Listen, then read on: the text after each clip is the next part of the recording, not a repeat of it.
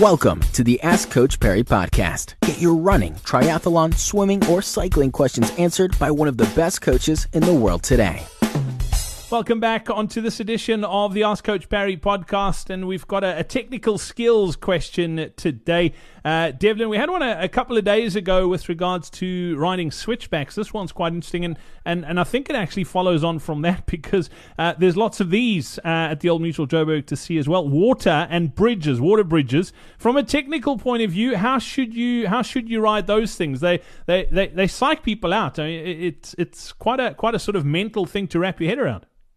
I think that's exactly it. So I think more than anything else, it is a mental thing, and you'll get a lot of riders.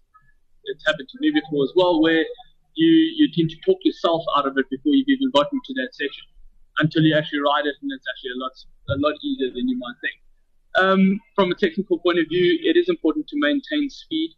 You want to give, especially when you start talking water bridges and a bridge that might actually move slightly on the water, is you want to give a gap to the rider ahead of you. So you don't want to be too close to that rider, purely in case that rider stops and you've actually got nowhere to go and you can't get around. So it's important to give a gap to the rider ahead of you, maintain the consistent speed, and confident in what you're doing as well. So trust that you're on and trust your skill. You're more than capable of doing it, and those bridges aren't made to necessarily throw you off.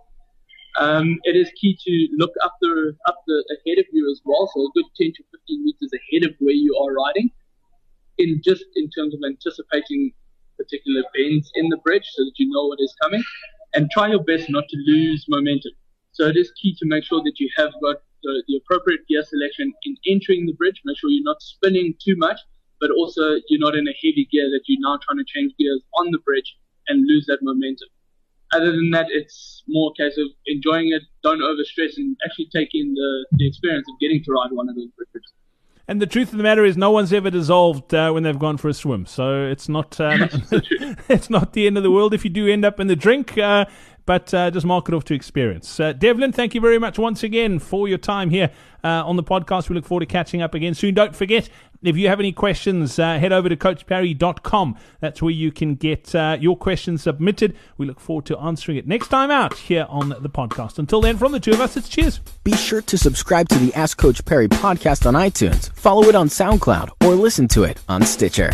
Follow us on Twitter at Ask Coach Perry.